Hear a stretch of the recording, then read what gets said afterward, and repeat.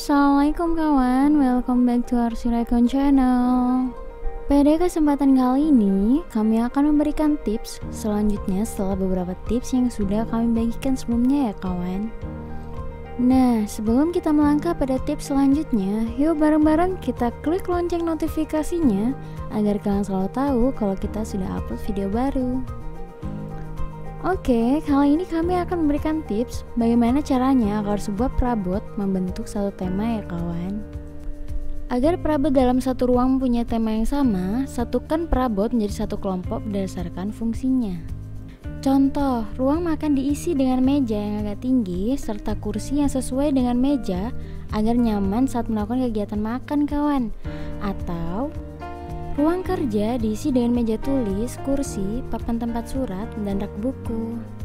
Karena jika tersusun tidak sesuai dengan fungsinya, dapat terlihat kurang harmonis, sehingga tidak nyaman untuk digunakan. Dan di sini perlu ditekankan sekali lagi, jika perkelompokan perabot menurut fungsinya merupakan dasar penyusunan ruang yang baik. Lalu, kalian akan kami tunjukkan bagaimana menyekat ruangan untuk rumah yang kecil kawan. Sebenarnya rumah yang berukuran kecil dapat dibuat pemisah antar ruangan. Caranya dengan menempatkan partisi yang transparan atau semi transparan seperti meja pajangan, atau dengan membedakan warna antar dinding, pembatas ataupun membuat perbedaan ketinggian lantai.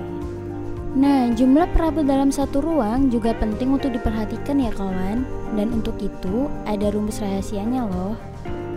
Seperti proporsi jumlah perabot terhadap luas ruang secara spesifik sebenarnya dapat diterapkan dengan rumus 30:70.